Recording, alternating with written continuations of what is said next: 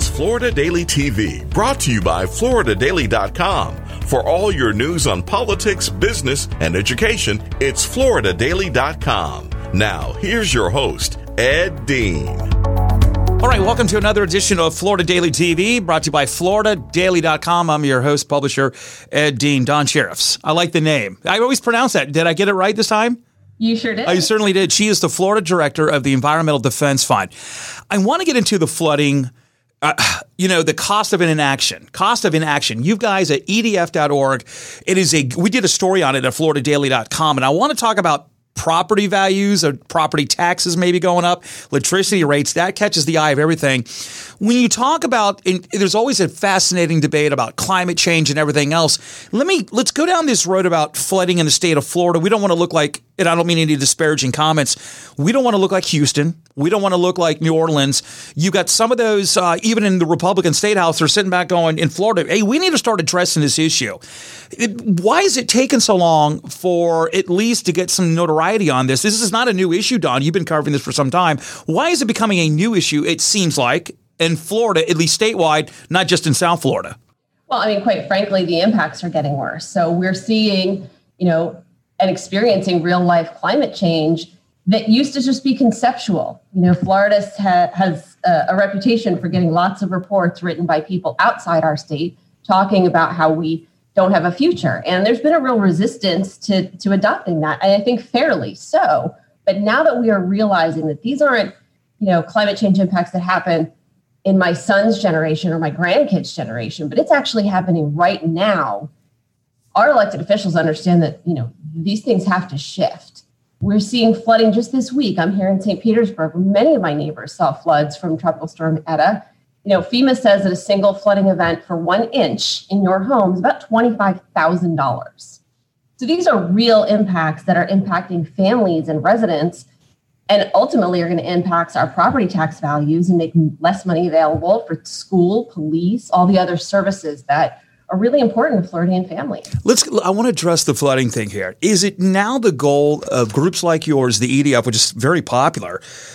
Because for years, when as a reporter here, not besides just a radio host, but as a reporter, it was always a national thing. And the only state that they maybe wanted to do something about it would have been Texas, given it all of the oil refineries. Is it now that if we can't get something nationally done whatsoever with a brand new president coming in, is it now that the best area is why can't we do both? Let's address it nationally and state by state. Sure. I think we absolutely have to do both.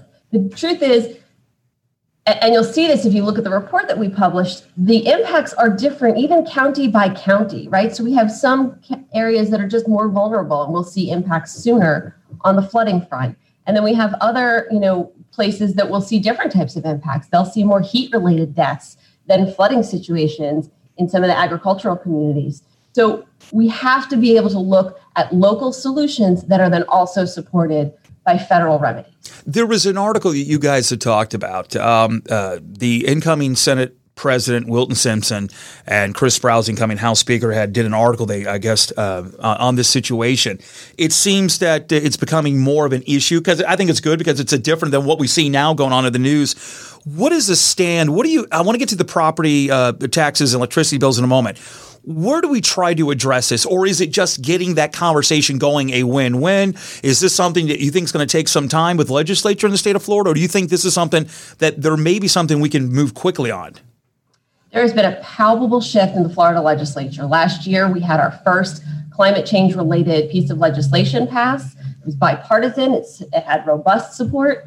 Our Governor DeSantis stood up the Office of Resilience. They're working to figure out some plans to really help make Florida more resilient to these climate situations. And we just saw recently a joint op-ed by the Senate President-designate, right, Wilton Simpson, and the House Speaker-designate Chris Sprowls, who are incoming leadership, that they have every intention of making Florida's resilience a high priority for this session.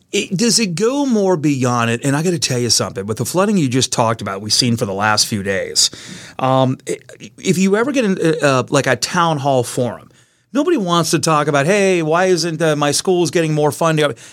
if you got a flooding problem, it ticks off everybody out there. And it seems like none of these issues ever become addressed, whether it's locally, and you're saying, hey, listen, we need to address them locally, but there's also the bigger picture as well. Where would it be an area that you think that the bigger picture that we can talk about can still be done at a local level? So there's a few. And I think obviously we locally can't stem climate change alone, right? But we can do things that use greater efficiency, that rely on clean and renewable solutions so that we can increase our electrical costs, which helps, us in our wallets, but it also helps lower the amount of carbon emissions going in the air. Because the truth of the matter is, while you can deal with certain impacts of climate change by, creating seawalls or even better natural infrastructure like mangroves, there isn't a whole lot you can do about the increased heat we're going to feel unless we really start to attack the issue at its core, which is carbon. At EDF.org, you guys have what is called a cost of inaction.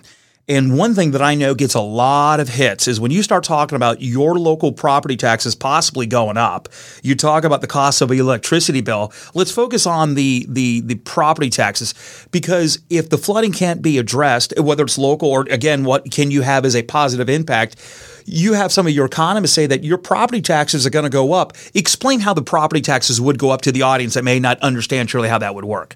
Sure. I mean, at a basic level, flooding damages homes and therefore damages home values. And your property tax that goes into your city municipal functions is generated off the value of your home. So in addition to sort of the personal costs that we're all going to be dealing with for increasing homeowners' insurance rates, we're also going to be looking at homes in more vulnerable areas are just going to be valued less. We're looking at about $347 million in property tax loss by 2045. That's a lot of goods and services that will no longer be available to the community. And the truth is that those most vulnerable homes get hit again and again. And, we may lose entire areas. Hey, Dawn, forgive me for Dawn, are you saying that if they're getting smacked, they're going to sit back and go, you know what, it's no sense of me living here anymore, so the property just stays there and the cities don't collect revenue? Is that one of the areas as well that the tax, because there's not enough people living in the area to share, as they say, spread the wealth? Right. And if they become uninsurable and those families can't afford to fix their home after each incident, then we can certainly expect that either they'll live in very unhealthy and unsafe conditions or they'll abandon the property.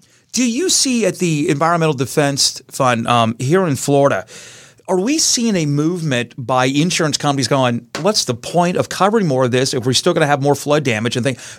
Have you guys covered any of that or what?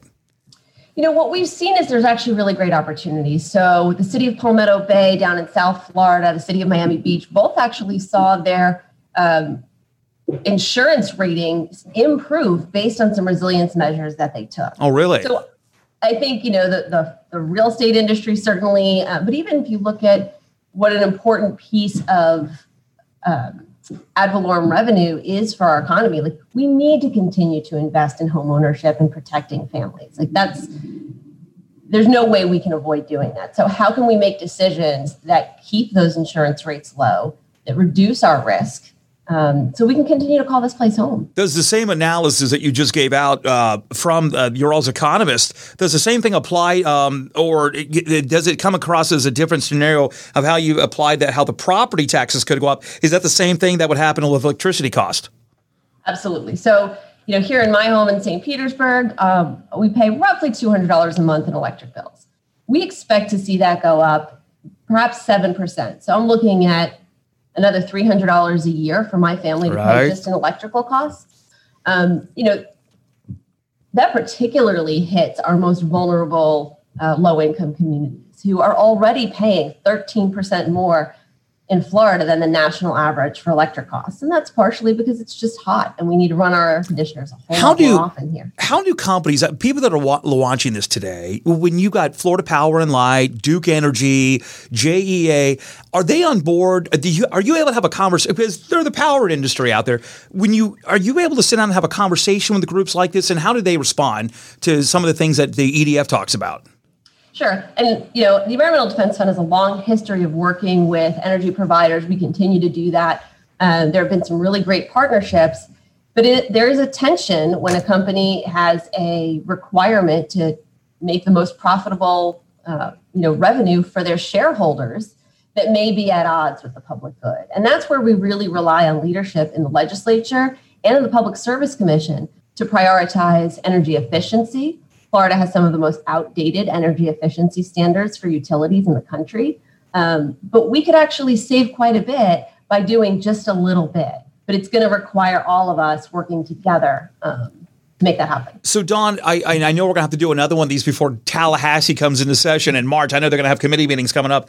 What do you guys go on a scale of 1 to 10? Do you sit back and as much as we want to get a touchdown, what is the expectancy that you hope to at least, have the conversation? I get it. Everybody wants a conversation, but we want to get it. Is the goal, surprisingly, this is not as a lack of effort on your end. I'm saying you got a lot of elected officials.